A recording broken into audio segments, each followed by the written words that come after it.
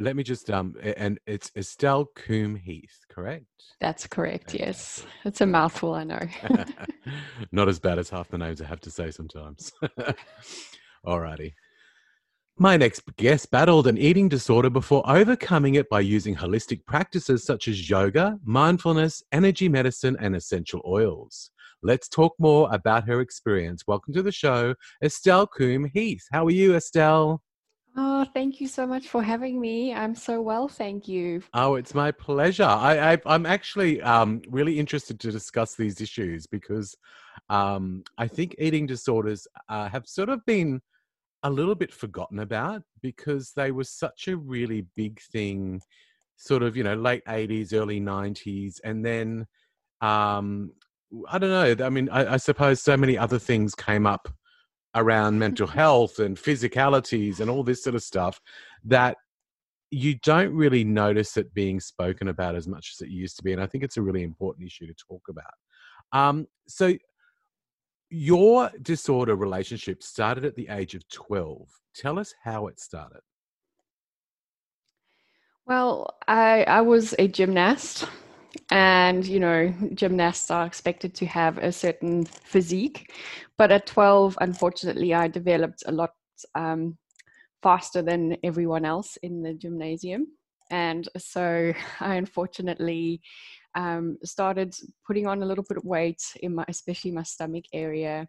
I got my boobs early. And unfortunately, my gymnastics coach, the one day he slapped me on my stomach and told me I needed to lose weight.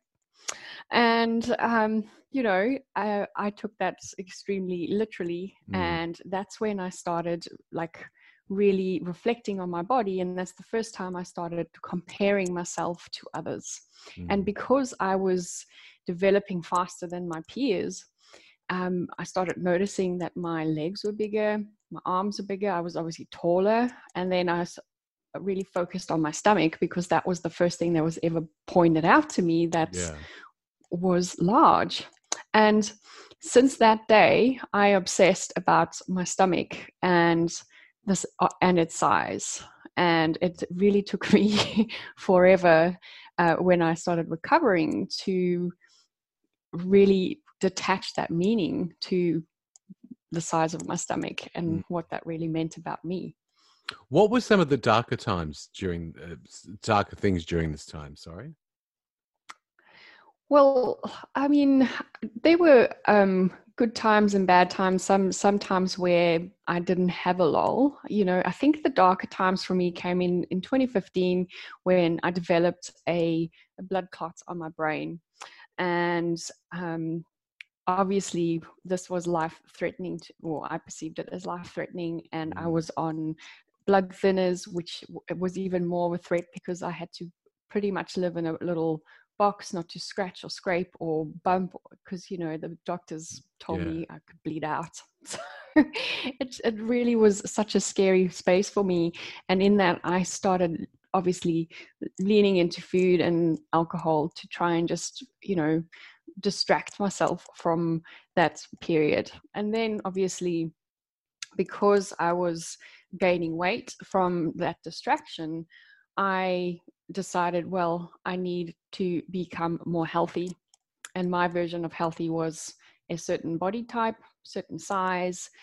So I really started pulling myself back into exercise.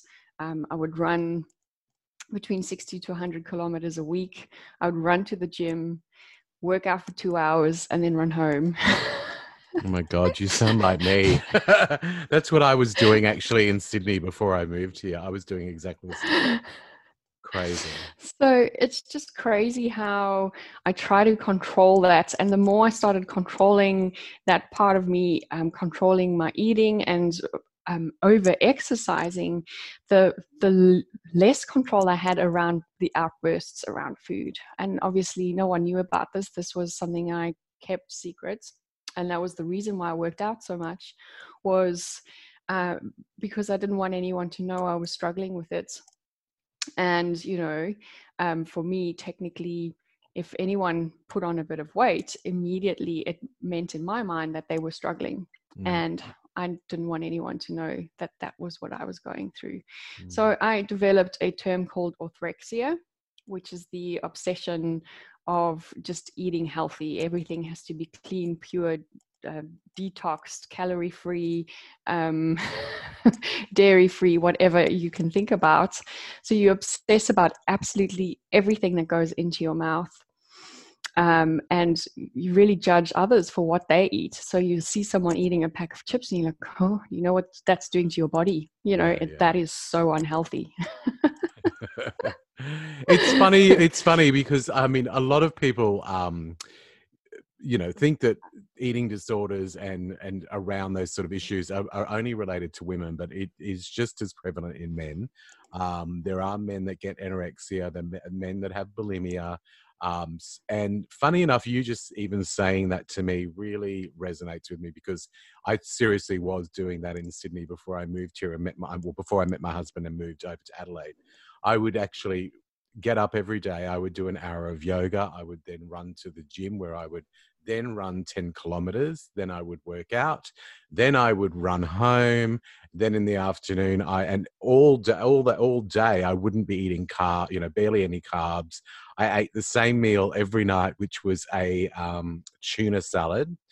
And it was funny when I first met my husband, because, he'd sort of stay with me for a few days, and he was like, you eat the same thing every night. Like, I really need something different, because this tuna salad ain't cutting it for me. And I only realized then that I'd actually been eating the same thing for about 6 months for dinner every night, because I knew what to expect out of it, I suppose. Yeah, absolutely. And I think we get into that space. For me, it was a mix between the tuna salad or a pretty much a steamed chicken and some vegetables, and I think we get so stuck and obsessed with what healthy looks like or is deemed to look like, that we forget what being healthy is really about. And that is, being able to get up in the morning and have the energy to go out and things. If you're running and exercising 6 hours a day, and that's not what you paid to do, that's not your profession, and you still have the day-to-day stresses of work, you're running your immune system and your nervous system into the ground, literally. Exactly. Now, why do you think people who are in the middle of this struggle find it hard to listen to advice? I think it's because we think that the issue is with food. We have been told by the diet industry and the media and maybe some of our friends that, like, maybe just cut that out or don't buy that. You clearly can't trust yourself around that. You must be addicted. You're a compulsive eater, all those kind of things. And we start believing that. We start believing that, sugar is addictive and carbohydrates is, from hell, or whatever. So when someone comes with the advice of, and one of the things I always talk about is making peace with food. They're like, what the hell is that? What does that mean? I can't make peace with food when some of it's out to get me and it's calling my name in the middle of the night. I love it. But it really is because our belief systems are so cemented in that these foods are so bad for us, but we can't see that it's driving our behaviors to binge eat the minute we get just a little morsel of sugar or something like that. I think that's the funny thing too, is that people don't realize how closely associated food and emotions are. And a lot of the time we are using food to either, sort of deal with something, or to mask something else, or to dull a feeling that we don't want to have. And being able to shove something into our mouths and get that sort of, pleasure of taste can, often heal a lot of wounds. I mean, I think that's why so many people and so many movies associate eating chocolate and ice cream after a breakup. We see it in nearly every movie. And I think that that's where all of that, what you were just talking about, the media influence and, you know, what we hear and see around us talking about food has a really big impact on how we associate with it. Yes, absolutely. So, there is, and it's a very natural response, So I always use this analogy when we are babies, we experience an emotion, but we don't know what it is. So we cry. We can't communicate to our parents what's going on with us. So the parent's natural instinct is, well, let's go through the checklist of making the baby happy again. And usually that is the first thing they try is food. Now, we sitting in that space, feeling something, I don't know what it is. And then all of a sudden you get this beautiful sweet milk. It's comforting. And, it just really makes you not feel that for a moment. It distracts you from that emotion. And that's how we kind of become conditioned as we grow up. That's, food is that source of comfort for us. And often it does stop the crying, literally or figuratively, for a moment. However, it's just that it's a distraction. It's really, especially if your eating is originating from an emotion or whatever, and you are using food as a distraction, an initial problem will still be there. And it might even pile up even more because you haven't faced it head on. Yeah, yeah. Can I stop you for 1 second? You know, with your microphone that's hanging down, as you're moving, it's actually hitting the other thing and it's sort of making a scratchy noise. So, is that better? Yeah, it's exactly what we needed. Perfect. I just didn't want that to be a constant noise through the interview. I was just thinking, I've got to stop you. All right, so let me go back into my next question.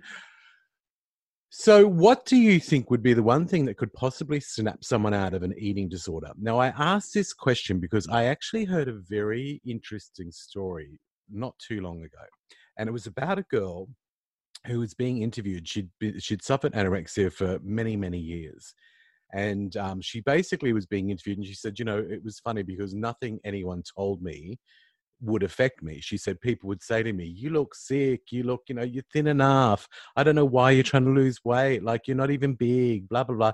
She said, and all of that went in one ear and out the other. She said it meant nothing to me because I believed I was overweight. She said there was one thing that someone actually said to me, which absolutely turned my life around. And this person basically said to her, you look sick. You look like you're about to die. And she said that literally hit her in the face. And that's when she started to actually do the big turnaround in her life. And I was absolutely floored by that because I thought that's an amazing statement to make to somebody in that situation and in the height of this eating disorder, but it worked. And it's actually quite incredible.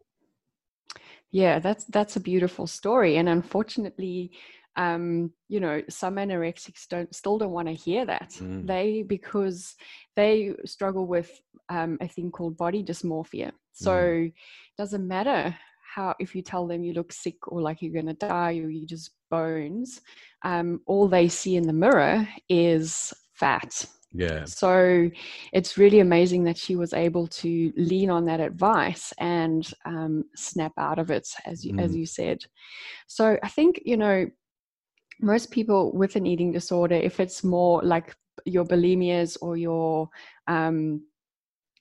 binge eating disorder, it's really about shifting the mind and, like, as I mentioned before, that making peace with food and realizing that your trigger is not to do with food at all. The food is not the problem. And that's something I'm always very open about. The problem is not the food, and anyone who tells you that you need to cut things out or never buy that food again, it's making the problem worse. And it kind of aggravates the situation. So I think when you get that mind shift, that's when a lot of practice happens. However, that can take a lot of time sometimes because you've been conditioned, or your own beliefs have been conditioned for so long, that unlearning that belief or choosing to think differently can take a while sometimes. And that's where I think people have to have patience, you know, friends and family of people affected that are trying to heal themselves. It's not an overnight thing. It really is something that Mm. they need to work on, because they really need to work on the root of those emotional issues first before they even get to the food part. So it's definitely a waiting game.